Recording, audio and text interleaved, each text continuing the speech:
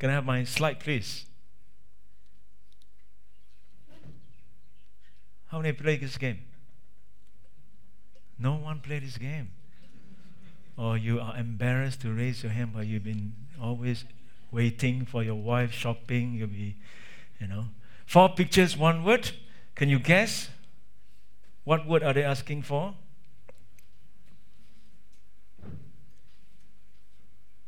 So this is a good game. 4 pictures, 1 word. It's gospel. Of course, this game is not just religious thing. I just picked those that are religious connotation. This one, what is it they're asking?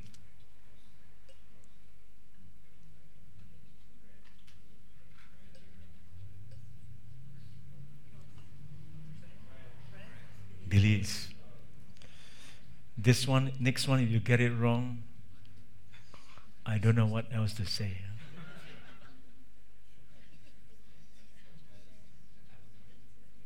Hey? Baptism. Hallelujah. You got it right. So this is my topic for today, discipleship and baptism.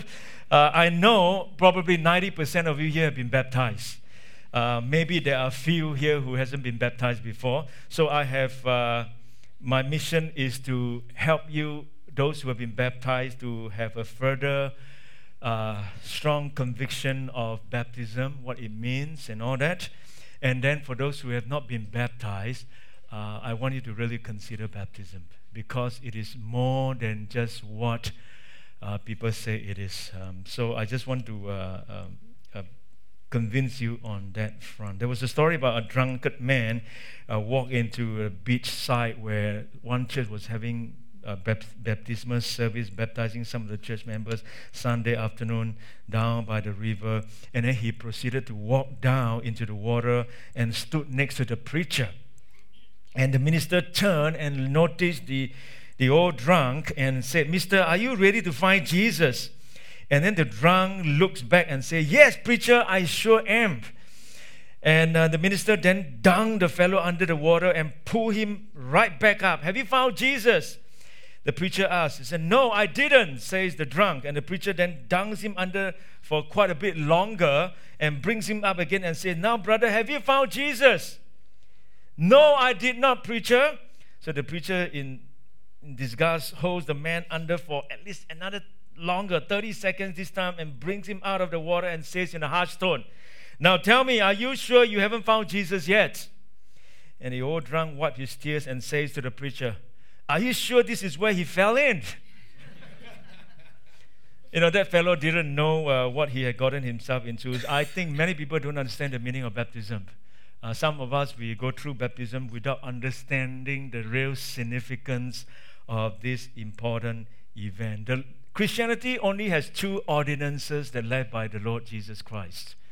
Maybe Catholic has 7, but Christianity only 2, baptism and the Lord's Supper.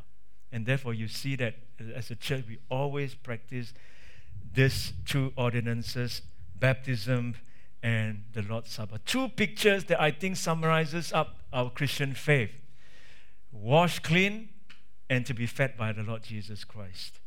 The tub and the table. So Christian faith is all about getting washed and being fed. We need to be fed, as we all know. So this morning I want to give you 3 points just to unpack what baptism and discipleship link together, why it is essential and necessary to get baptized. And I want to give you 3 points, and under it I have a few sub-points at one. The more obvious one will come first. The first one that you need to know about baptism, that it is a mandate. Mandate simply means command. It is a command. It is very clearly spelled out in the Great Commission that we are all so familiar with, Matthew 28. Someone has said that the Great Commission has now increasingly become the Great Option or the Great Omission. It is something that the Lord Jesus commanded us to do, and it is precisely the thing that we no longer do. And so we need to revisit what was the Great Commission. And in that Great Commission, it was a mandate for us to go and make disciples. He said here, Jesus came and said, "All authority in heaven and on earth has been given to me." So the person who is issuing this Great Commission has all authority in heaven and on earth. And that is the authority that Jesus is commanding now his disciples to do while he departs. And he says, therefore, go and make disciples of all nations, baptizing them in the name of the Father and of the Son and of the Holy Spirit, and teaching them to obey everything I have commanded you, and surely I am with you always to the very end of the age. It's very clear in the Bible that baptism is a command. It's a mandate by God for us to go and do that. And of course, there are people who refuse. I remember in the past, this lady who has really left us, she has issue with baptism. Every time I come to baptism, I will always ask her, and each time that I asked her, she became more and more violent in her response towards me. She said that baptism is not biblical. If you insist on talking about baptism again, I will leave church. So I sealed my lips after that, but she still left church. She left church. I know what is fundamental in the Bible, and I know what is secondary issues. For me as a pastor, I'm very clear in my mind when it comes to fundamental, primarily issues and doctrines that we need to adhere to, and what are some issues that we need to just allow people to have their own convictions. And baptism is not one of the those who can be relegated to a peripheral kind of issue. It is a fundamental issue, and Christian, when you believe in Jesus Christ, baptism is a must. Not only Jesus command us to do that, you see in the early church, when Jesus left, Holy Spirit came, Peter went out to preach the gospel, and he preached the gospel, and then people listened to the gospel, heard it, and they say, what should we do?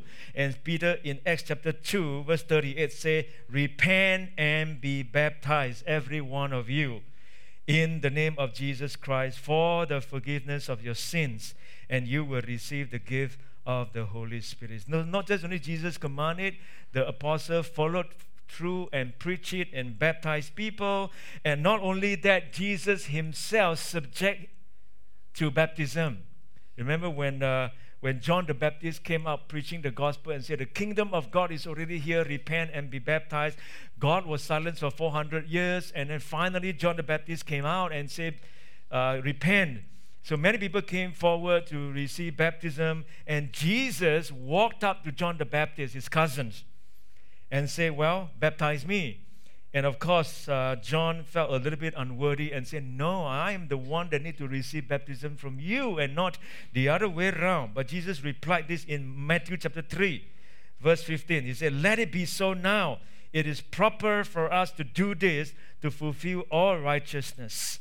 Literally, Jesus was saying that he was doing it because it was what was right to do. It is the right thing to do.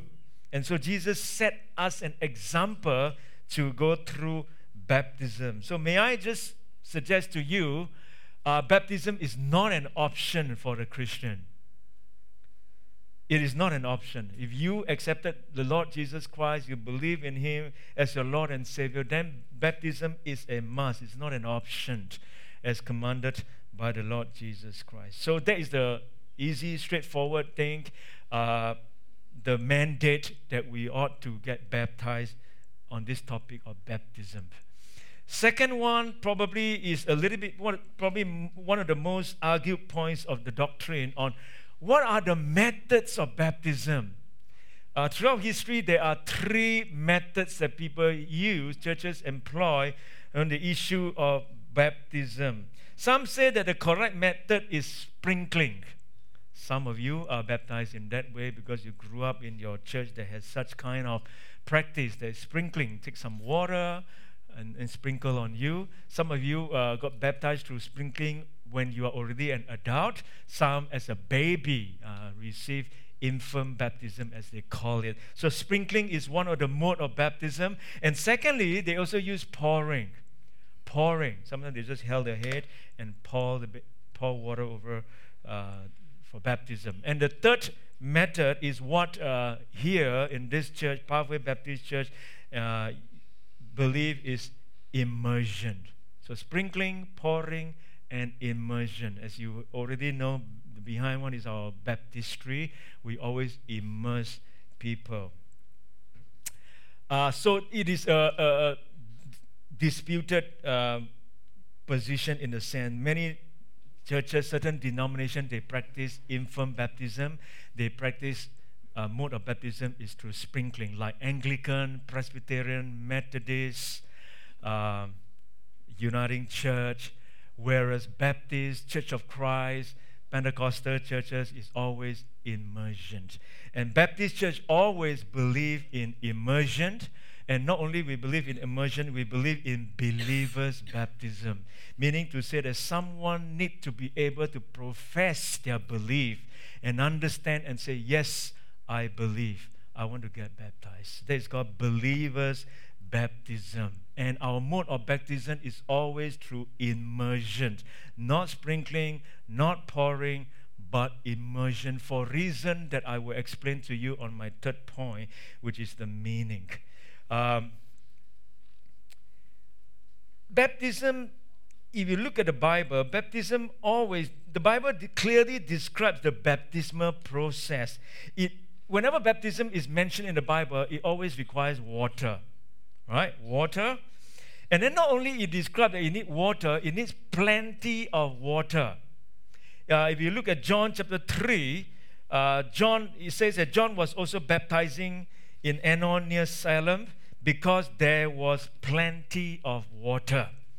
And not just only it talks about water and also plenty of water. The Bible also talks about baptism is about going down into the water. It never talks about sprinkling. Sprinkling baptism mode is never mentioned in the Bible. All baptism in the Bible is immersion. It's never pouring or sprinkling. And it mentioned about going down into the water. Remember Acts chapter 8, where Peter and the eunuch went down into the water, and Philip actually baptized the eunuch.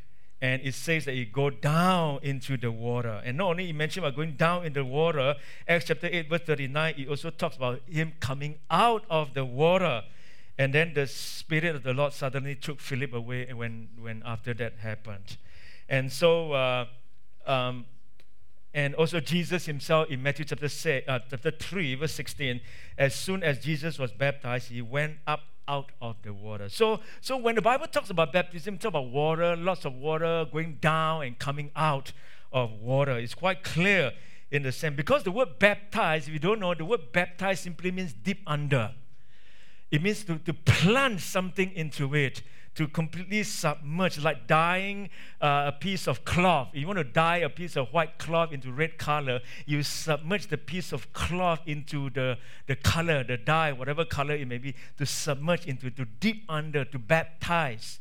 And even Jesus himself used the phrase about his suffering. Remember when James and John came to Jesus and then asking to be seated at the right and the left hand, and Jesus said, can you go through the same, are you able to drink the cup that I am about to drink and be baptized with the baptism that I'm about to baptize with, to plunge, to go through it, to be deep under. Jesus' suffering is not just any peripheral, it's a deep under, it's a real deep kind of suffering that Jesus goes through. So the word baptize itself simply means deep under.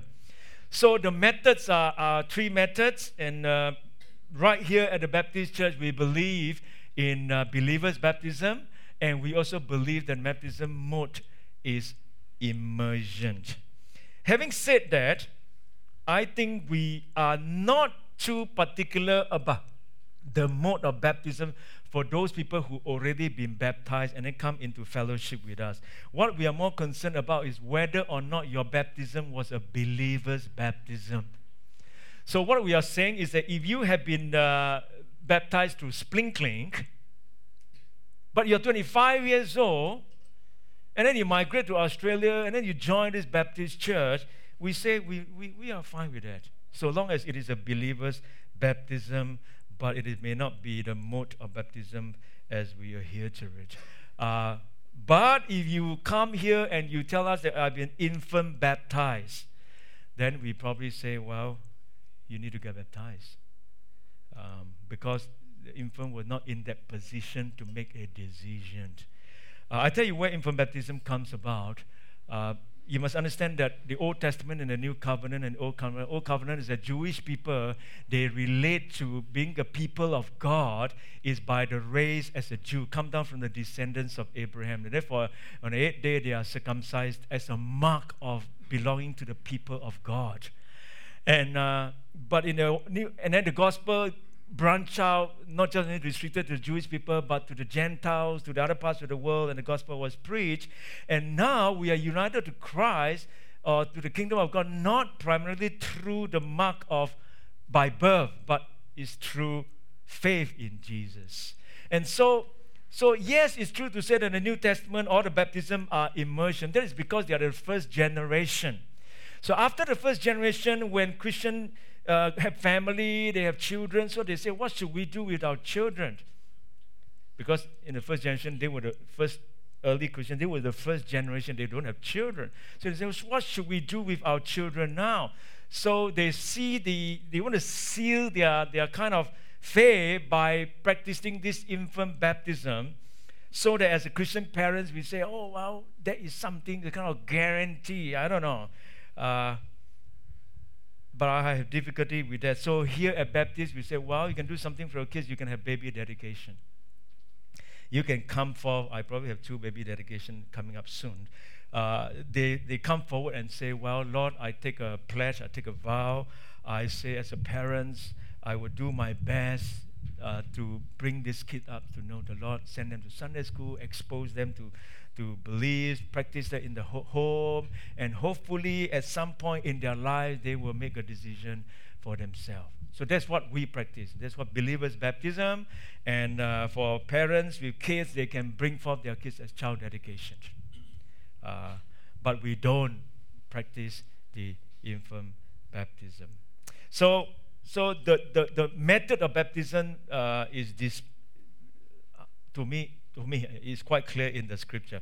But I want to give you just three words of cautions or warning, so that we can balance this up properly when we have our position on certain secondary doctrines. The first thing is we must be very careful not building into a checklist. You know, some people see baptism as a checklist. And some people, they are always forever uncertain about their conversion, and so they always need to get baptized in a sense. When you baptized before when you are 15 years old, and at a later age of your life, you want to get baptized again because you are always uncertain. Oh, maybe my first baptism is not kind of clear. And they are forever building a checklist as if that it is by work that you are saved. Or you visit Israel, and then you visit Jordan River where they tell you that it was the place that Jesus got baptized. You get inspired and say, I also want to get baptized there, even though only 3 years ago I got baptized at church by Pastor Bruce or Glenn or Caroline, but now it's River Jordan. You know, I want to have that kind of, I want to get baptized again. You know, as if like you are saved by obedience to baptism in a sense. So all that I'm trying to say is that we are not saved by any act of obedience, including baptism. We are saved by faith in Christ. And so I'm worried about people who often need to have a checklist, you know, that I need to fulfill all these things. Then, no. So otherwise, it reduces salvation to human work if we keep getting baptized. So nowadays, we swing to 2 extremes. It's either we think baptism saves us, therefore, if I'm not baptized, I'm not saved, or we don't see baptism as important. But the right approach is always that baptism doesn't save us, but it's still essential and necessary to get baptized. For a reason, again, I'll tell you at my third point. So firstly, first word of caution I will give to you is, as much as we have a strong position of believers' baptism and immersion, we need to be cautious about breaking fellowship. Meaning to say, if people do not agree with us on this secondary method, we kind of then you're not one of us, you know, in that sense. while we believe and practice believers' baptism and the immersion mode, we must welcome everyone, even if we differ on our views of baptism. We must not be divided over peripheral issue, but must accept them based on how Christ accepts people. If we add anything to that you have to agree with our views, then we extend our fellowship to you, then we are saying that Christ accepts you, but we can't. I don't want to be in that position where Christ accepts you based on your faith in Him, and yet I can say to you, I don't accept you because you disagree with my mode of baptism. I don't want to do that. I don't want to go down that position. While we preach and practice believers' baptism, we do not impose it as a condition of fellowship. We can impose that when new people come, but people who have already been through baptism and all that, I probably will not impose it as a condition of fellowship, as spelled out in Romans chapter 14, where Paul said, well, there are certain issues where some people treat certain days holier than other day, certain kind of food is more holy than others. It's okay, have your own convictions. Let God be the judge. And so for me, I work on the same basis whereby some fundamental things I will not compromise, I will not ban, I'm strong in those things. But there are certain issues that are peripheral and secondary, I will always able to hold and say, well, it's okay. Because peripheral doctrine, you change over time sometimes, I tell you that. You change over time.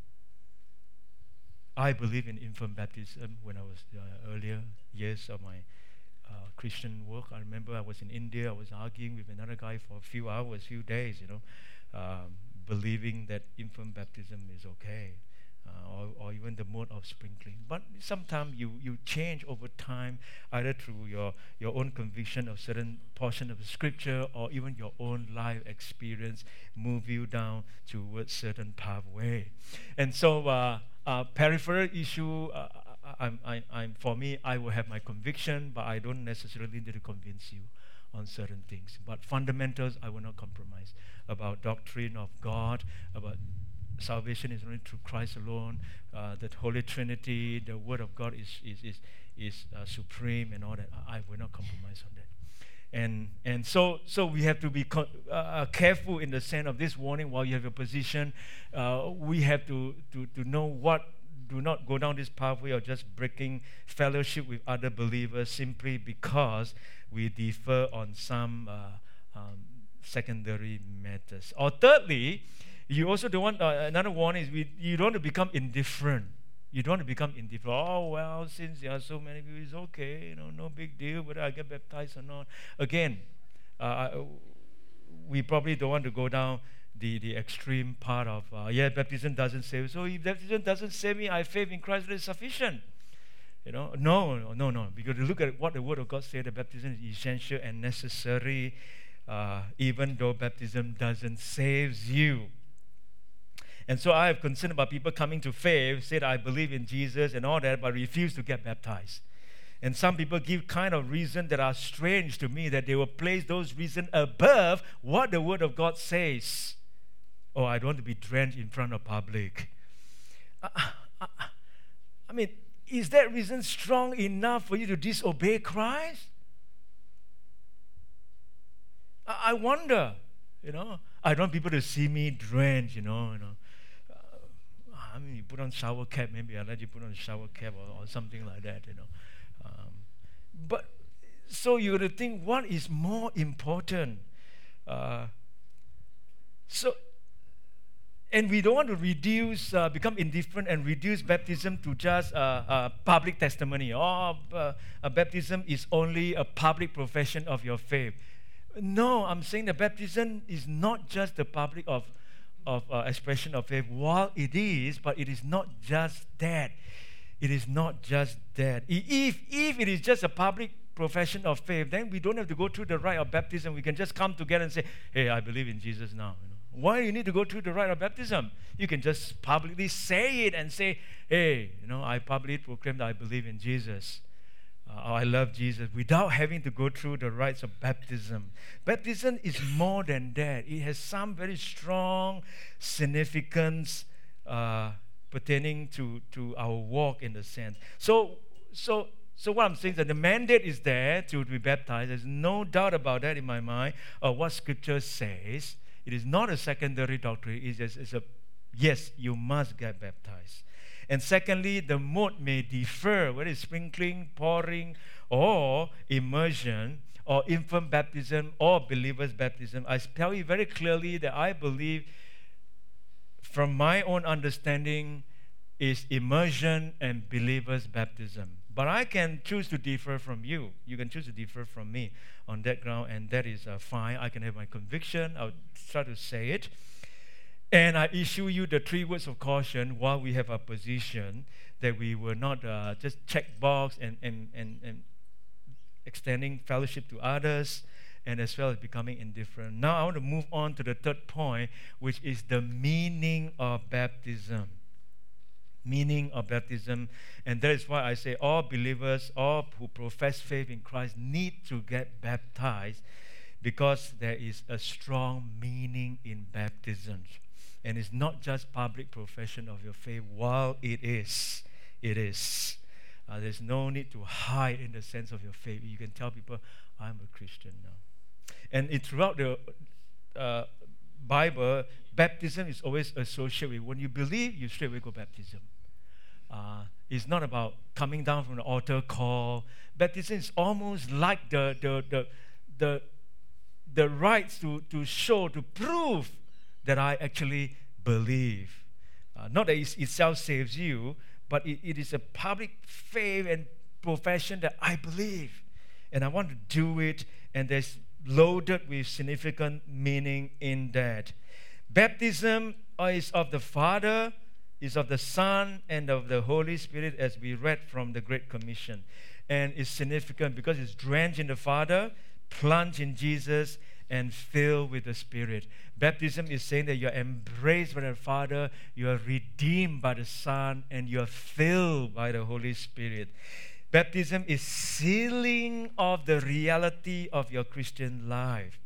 You know, sometimes we speak, like for example, now I speak with words. And sometimes as a preacher, we say, how do we communicate what we want to have in our mind to you? And sometimes we employ other means to make our communication more effectively. Sometimes we have visual aids, right? We got visual aids, we got words. Sometimes we play a clip, an image, so that we as a speaker, we want to convey to you the message with different ways to communicate clearly. If you have no visual aid, then you have to just listen to my word, and I'm just simulating your ears. And nowadays, it's a visual age, and so we have extra means of way to capture your attention and all the kind of things. So baptism is just that. Baptism is like a visual way of God wanting to tell you about salvation. It's a visual way to let you experience and say, not just believing, but baptism is communicating. God is telling you something. And so to understand baptism, we must understanding 2 people talking. God is saying something to you, and you are saying something to God. So 2 persons talking. God is saying to you 3 things in baptism, and you are saying to God 3 things in baptism, to convey to you the reality of what it means to be a disciple of Jesus Christ. So first thing is, what is God saying to you in baptism? He's saying that you are washed. Water signifies washing something, right? I don't think we can survive without water in life. Water signifying, and we take shower every day. I hope so.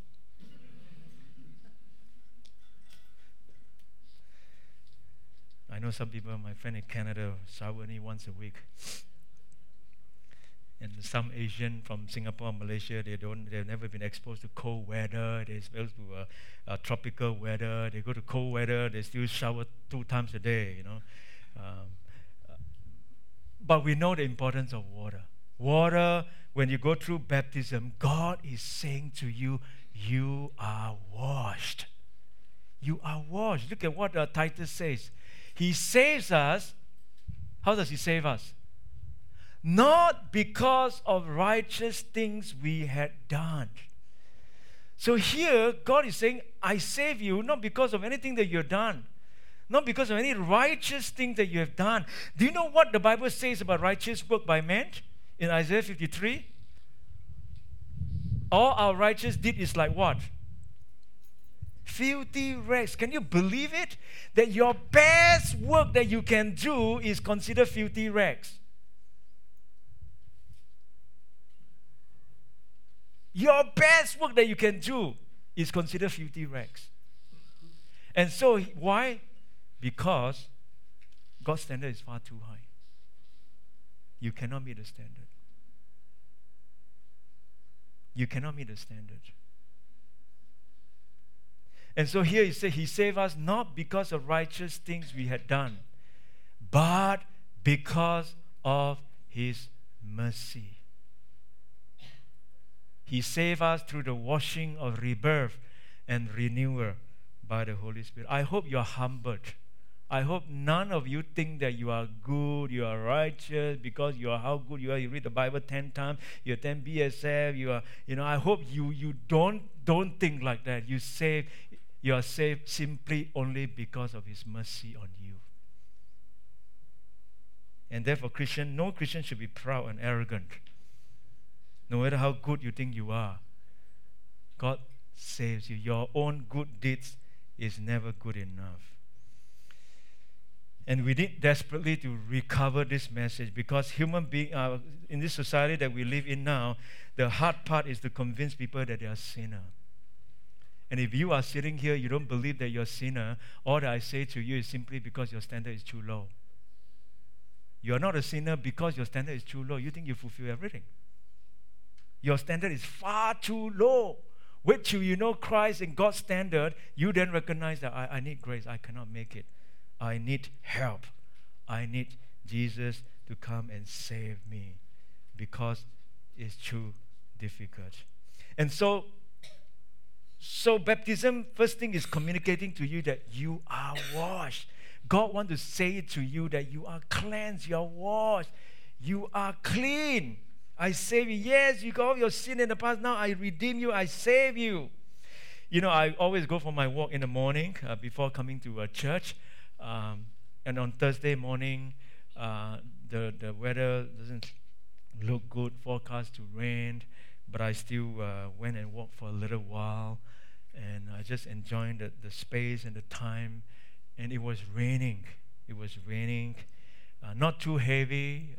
It's wonderful to walk under the rain with raincoat and just thinking, praying, and listening. I was listening to a song, and the singer is Chris Rice, as in Rice, R-I-C-E. Great singer, write a lot of beautiful biblical songs, redo hymns, and very contemporary, very nice. And I was listening to this song, an old hymn that we used to sing when I first came to know the Lord, called "There Is a Fountain Filled with Blood." You know the song? Old one know, young one don't know. And I was listening to this song, and it kind of bring back so much memory of my early days as a Christian, joining the choir. When we have evangelistic meeting, we'll stand up and we'll sing this song. And it kind of reminded me, and I was thinking about a sermon I'm about to preach, and this song came to mind, and "You Are Washed." And I thought we should sing it. Should we have a go? Yes? A cappella? Those who know how to sing? Just only the short chorus, first stanza. And I hope we can convey to you this beautiful significance of baptism, that you are washed.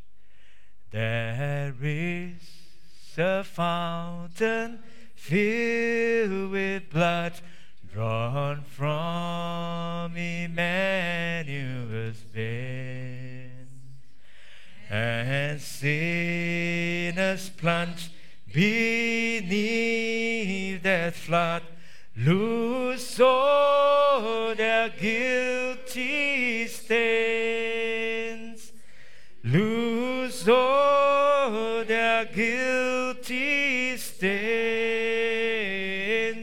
lose lose all their guilty stains, and sinners plunge beneath that flood, lose all their guilty stains. You are washed. And 1 Corinthians says this, but you were washed, you were sanctified, you were justified by your own work, in the name of the Lord Jesus Christ, and by the Spirit of our God. You were washed, you were sanctified, you were justified. And baptism is God saying to you, you are washed. You are washed. I want you to experience this, going into the water. You are washed. You've been justified. You have been sanctified because of what I've done for you on the cross. You are washed. Secondly, God is saying to us in baptism, you have died. You have died. Malay, they say, sudah mati. You are dead. You have died. You have died. It's signifying that you die. Paul says this in Romans. Don't you know that all of us who were baptized into Christ Jesus were baptized into his death? We are signifying that our old life is gone. We are dead. The old self is gone. We are dead. And the new is born. So you are dead. You have died. And then not only signifying that you have died, you are alive. God is saying to you, not only you have died, you are washed, you have died, you are alive. And here Paul went on to say, we were therefore buried with him through baptism into death. For what? In order that just as Christ was raised from the dead through the glory of the Father, we too may live a new life. For if we have been united with him in a death like his, we will certainly also be united with him in a resurrection like this. So God is saying to us in baptism in a visual way, saying this is what salvation is. You are washed, you are died, you have been risen, a new being. And now you have Holy Spirit living in you. You have God's word to guide you. And now when you live through your world, you have your word to evaluate, help you to form views. Did you know that we form views all the time? And I always like to question people, where does your views come from? How did you form views? Where does your view come from? From a book you read, from the teachers, from movies that you watch, But I'm suggesting to you that our views must come from the Word of God. Let the Word of God shape your thinking, shape you in thinking about this world that we live in. And so you are washed, you are dead, you are alive, and this is what God wants to say to you in baptism. And now, what does it say about us? What are we saying to God in baptism? 3 things or so. First thing is you say, I believe. God, thank you. Thank you for washing me. Thank you for redeeming me, saving me. Thank you that I'm dead now. I'm alive, a new being. I believe. I believe you, Lord. I believe. And of course, the word believe need to unpack a little bit more, which we don't have time to do that. All that I'm saying is that it's not just only cognitively believe in something. Many of our beliefs actually are not tested. Do you believe that? I always believe that there are many beliefs that I held now are actually not tested. I think I believe that. I like to believe that this is what I believe. But in reality, those beliefs that I profess have not been tested. When the real testing comes, I hope and I pray that those beliefs that I said I believe is really, really those things that I believe. Because your whole Christian life journey is going to be testing your belief. You can say whatever you want, you can shout the loudest voice that you want, you can preach all that you want, but the crunch of it comes is the true testing. That is the time that will reveal to you whether or not your profession of belief is actually what you believe in. And therefore, baptism, we are saying to Jesus, I believe you, Lord. I have decided to follow Jesus.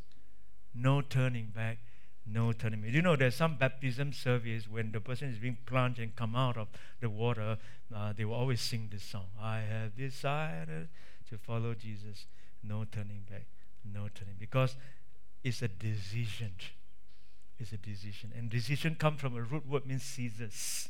You cut. Now my allegiance is to Jesus Christ. Cut it off. All other allegiance go. Now my allegiance is to Jesus Christ. I've decided to follow Jesus. No turning back, no turning back. Love is not just emotion. Love is a decision. Motion always creates emotion. If you wait for emotion to create motion, you're in trouble. Motion always creates emotion. You act it out, you do it, emotion will come through. Emotion will come through. So first thing is, I believe. You say to God, thank you, I believe you. And secondly, you are also saying to God, I obey you. I obey, Lord. I believe you. I obey you. Yes, you say baptism is essential as a public profession of a yes, and you want to communicate this beautiful story that I'm washed, I'm dead, I'm alive, I'm a new being. I obey you, Lord. I obey. I obey God and will go through baptism and live a life of obedience to you. There's this quote by Dietrich Bonhoeffer. I got this quote from Charles Colson. Charles Colson was the late Richard Nixon, the president of the United States, with the Watergate scandal and all that. Charles Colson was one of his advisors that ended up in prison. And because he ended up in prison, you know what good things come out of it? He started prison fellowship, which Jai just announced about prison fellowship. He started this movement called prison fellowship all across the globe with his contacts to Russia, to wherever, and there are prison fellowship in the prison. And we do a little bit here because there's going to prison fellowship. We want to give some cookies, New Year's time cookies to those prisoners' children. Prisoners' families. Just do a little bit to show them the love of Christ through giving cookies. So Charles Colson wrote this book called Loving God. I remember when I was in India in 1993, I was taking a 12-hour train ride, and so I quickly went to the office and picked up a book called Loving God by Charles Colson. And that's the only book I could remember I read in one day, because of my train ride. And in it, he quoted the story of Bonhoeffer, German guy, Dietrich Bonhoeffer. And this quote resonates in my mind till today. He says this, Bonhoeffer says this. He said, only he who is obedient believes. And only he who believes is obedient. Only he who is obedient believes, and only he who believes is obedient. In short, it's simply saying when you believe, you will obey. When you obey, it proves that you believe. Our belief is often proved by our obedience. And so, in baptism, we are saying to God, I believe you, I obey you. And thirdly, we are saying, I belong. I belong. I'm not a lone ranger. No Christian should be a lone ranger. It is completely alien in the Bible. You cannot say, I want to stay home, I want to watch internet, just listen to sermon on the internet. After 10 minutes, I don't like it, I close it, I go to another person, I click on it, and I don't like again. I click until I like the pastor or the preacher. You cannot do that. It is not biblical. The Bible is very clear about that. It's when you get baptized, you're saying, I belong. I belong to a community. I belong to a local church. I belong to Christ, and I also belong to his body, which I will pick it up again next week concerning discipleship and church membership, in a sense, local community. And we are saying that we belong. I think 1 Corinthians 12 said it, for we were all baptized by one Spirit so as to form one body, whether Jews or Gentiles, slave or free, and we were all given the Spirit to drink. Spirit to drink. So baptism, you're saying, I believe you, Lord, I obey you, and I belong to the community, because you cannot survive. Believe me, you cannot survive as a Christian on your own. 100% you will backslide. 100%, not even 99%, you will backslide. Even as a pastor, I say this with sincere and greatest honesty. I need the church more than the church needs me.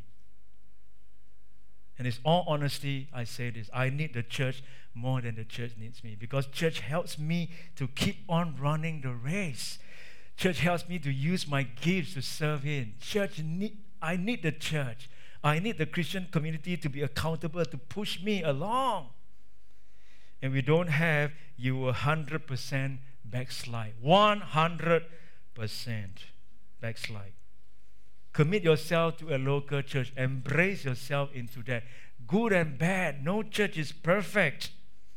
We are strong in something, we weak in something. It's always like that.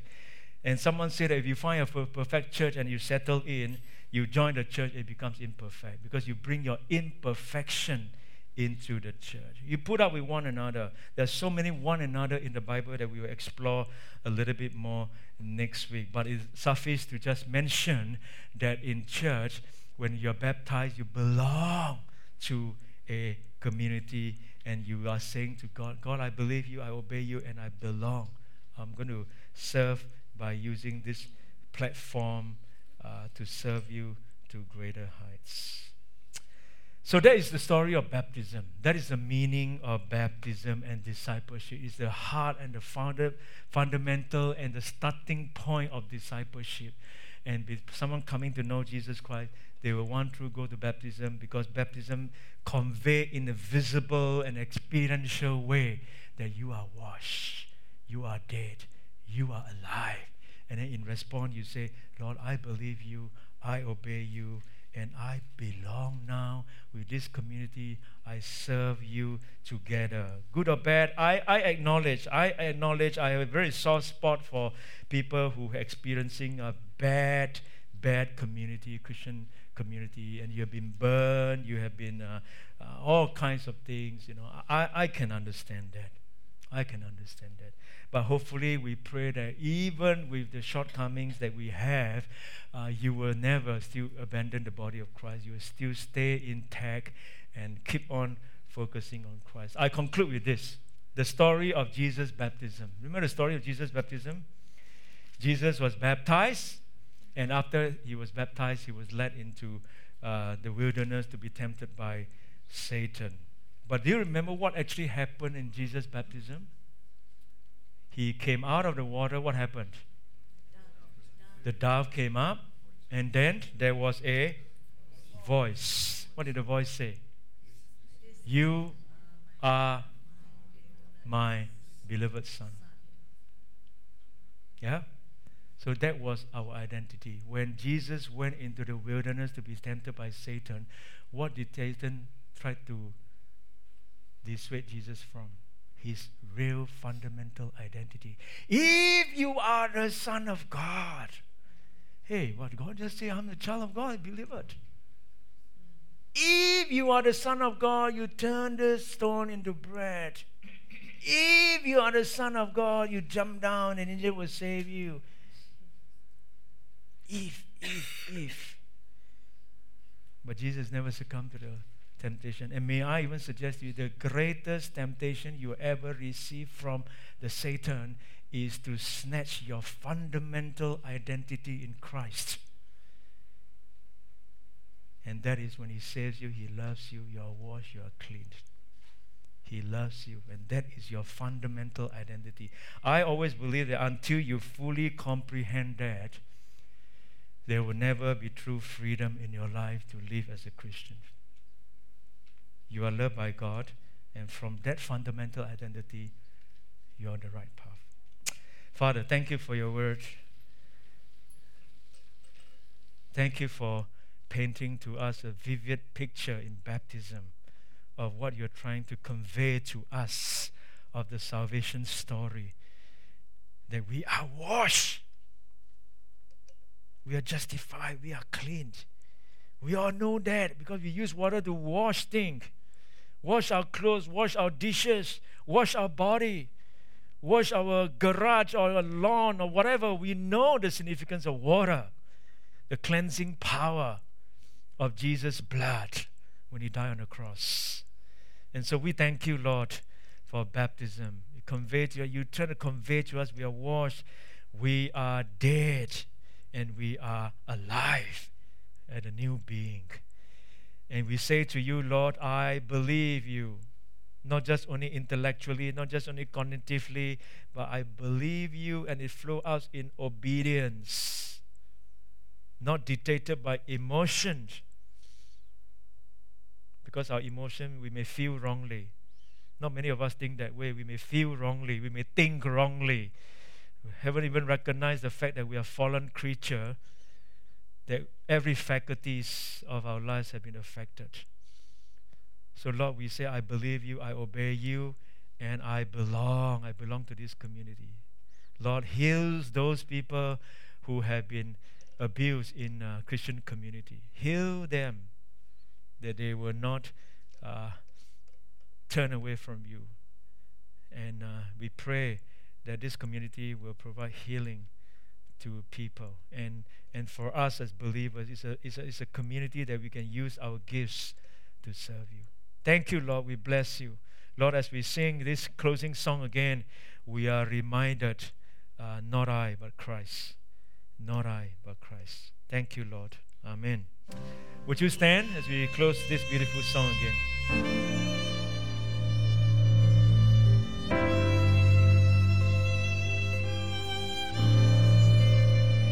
What gift of grace is Jesus my Redeemer? There is no more for heaven now to give. He is my joy, my righteousness and freedom, my steadfast love, my deep and boundless peace. To this I hold, my hope is only Jesus, for my life is wholly bound to His.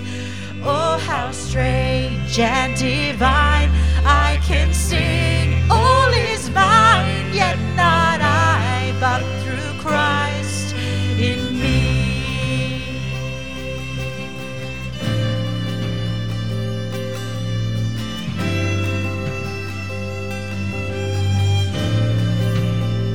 The night is dark, but I am not forsaken, for by my side the Savior, He will stay.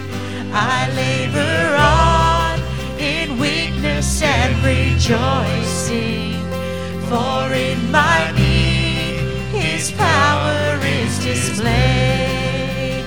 To this I hold, my shepherd will defend me. Through the deepest valley He will lead. Oh, the night has been won, and I shall overcome, yet not I, but through Christ in me.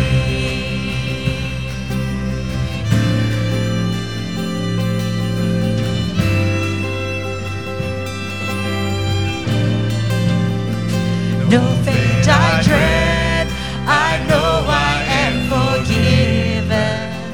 The future sure, the price it has been paid.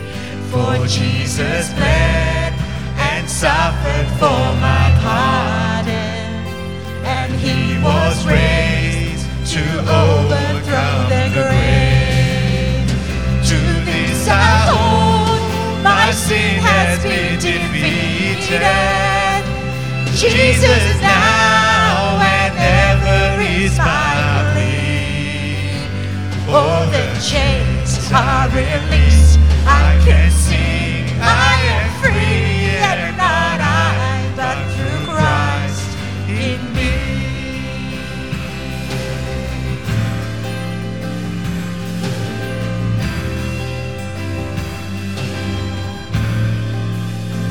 With every breath I long to follow Jesus, for he has said that he will bring me home. And day by day I know he will renew me, until I stand with joy before the throne. To this I hold, my hope is only Jesus. All the glory evermore to him. When the race is complete, still my lips shall repeat, and not I, but through Christ in me. To this I hold, my hope is only Jesus. All the glory evermore to him. When the race is complete, still my lips shall repeat, and not I, but through Christ in me. When the race is complete, still my lips shall repeat, yet not I, but through Christ in me. Yet not I, but through Christ in me.